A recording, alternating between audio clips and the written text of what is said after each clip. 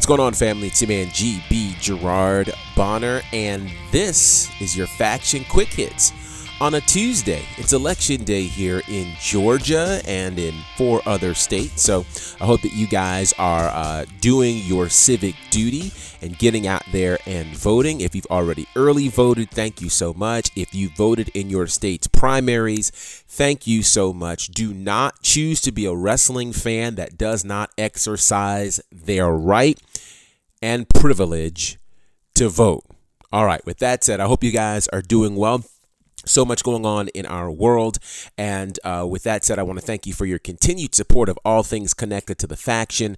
Of course. If you're following us on social media, thank you so much at The Faction Show. And if you're listening to this podcast, I am assuming that you are subscribed. And if you are not, hit the subscribe button. Thank you again for your continued support. All right, so we have a lot to get into. We'll first dig into, of course, the latest pay-per-view, the first from NXT in this pandemic era, as NXT brought us In Your House. NXT TakeOver In Your House this past Sunday. It saw Candice LeRae, Dakota Kai, and Raquel Gonzalez be defeated by Mia Yim, Tegan Nox, and Shotzi Blackheart. Finn Balor defeated Damian Priest.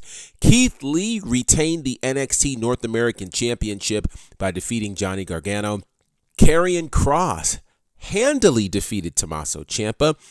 Adam Cole retained the NXT Championship over the Velveteen Dream in a backlot brawl. And in the main event, Io Shirai defeats Charlotte Flair and Rhea Ripley to become the new NXT Women's Champion. I will say again, NXT has a way of always finding success with these takeovers, but I will say this, that it was also very unusual seeing it not just without the audience, but with the NXT developmental talent as the audience. I will say this, they make great wrestlers, but not the best audience, particularly with a rabid audience and following like NXT tends to have. So I was a little disappointed with that. The backlot brawl was pretty cool, another cinematic opportunity. And what I will say about WWE and these cinematic movies is no two of them are the same. So they all have a different personality. This one was the first one to really have commentary connected to it. So it was filmed in a cinematic era or way, but it certainly felt like a match. So congratulations to them. Congratulations to Io Shirai. I'm super excited that she is the women's champion. I was starting to feel like we were getting overexposure on Charlotte. Right? So Charlotte is being deemed by many as the greatest female performer of our time or any time. And I hope we're not basing that on championship reigns, because she's not had a lengthy reign. And so much like her father, quantity of reigns does not necessarily equate to quality of reigns. And so I want to see Charlotte Flair ultimately have a lengthy run as a champion, though she's not necessarily in a space where she needs it. So interesting commentary on Charlotte and the like. I won't get too much into Monday Night Raw from last night, other than to say I actually liked what I saw. It felt different. There's a new bit of energy on it, and hopefully that's leading into some cool things with Backlash on the way. I will say this much about it. I've not been a fan of what they've been doing with the tag team championship. The Street Profits, the Viking Raiders, I'd rather see them fight than all these other silly competitions, but that's just me. Yeah. So with that said, there's a lot going on in the country, and we took some time yesterday to bring you a very important show. If you have not had a chance to check it out on Facebook, please do. We're calling it The Conversation. Yours truly, and my good brother Courtney Beard, came together to talk about how we're feeling with all that's going on in the world, its impact on wrestling.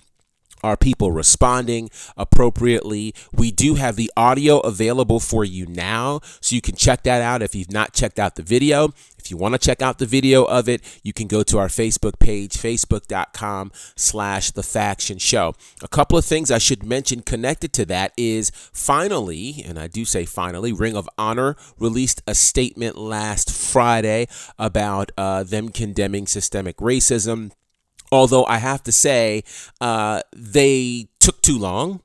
And I say they took too long because it was almost a week after the first statements we've heard from anybody.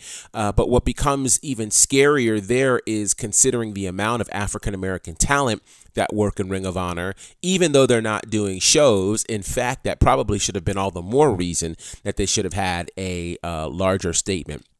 And so I want to get your thoughts on something. We delved into it a little bit yesterday, but I really want to talk about it today and get your thoughts on it. And that is this.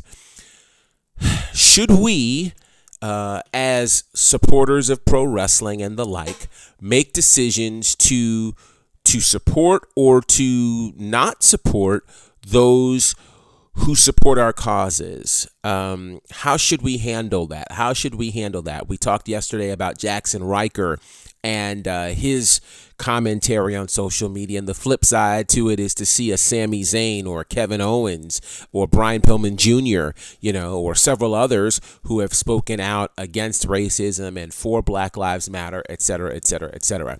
How should we react and respond to these things is my question. And here's one of the reasons why I've asked the question, and that is because we've talked about the connections that WWE has to Donald Trump. And if you are a Trump supporter, then I don't anticipate this being an issue for you.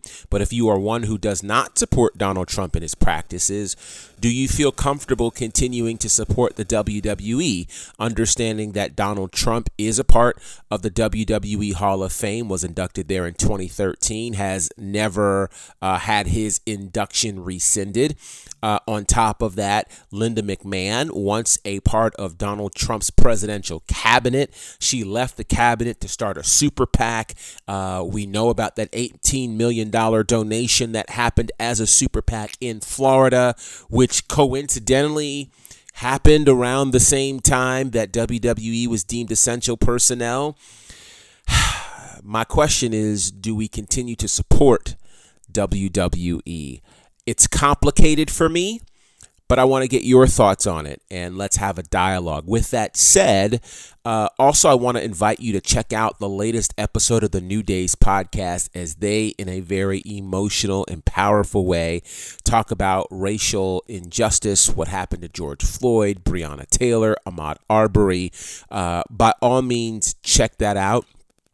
And I want to get your thoughts. So with that said, we're going to wrap things up. It's a little shorter today, but we still got stuff for you to consume. If you missed yesterday's conversation, go ahead and either watch it or check it out either at facebook.com/The Faction Show or right here where you're consuming this podcast.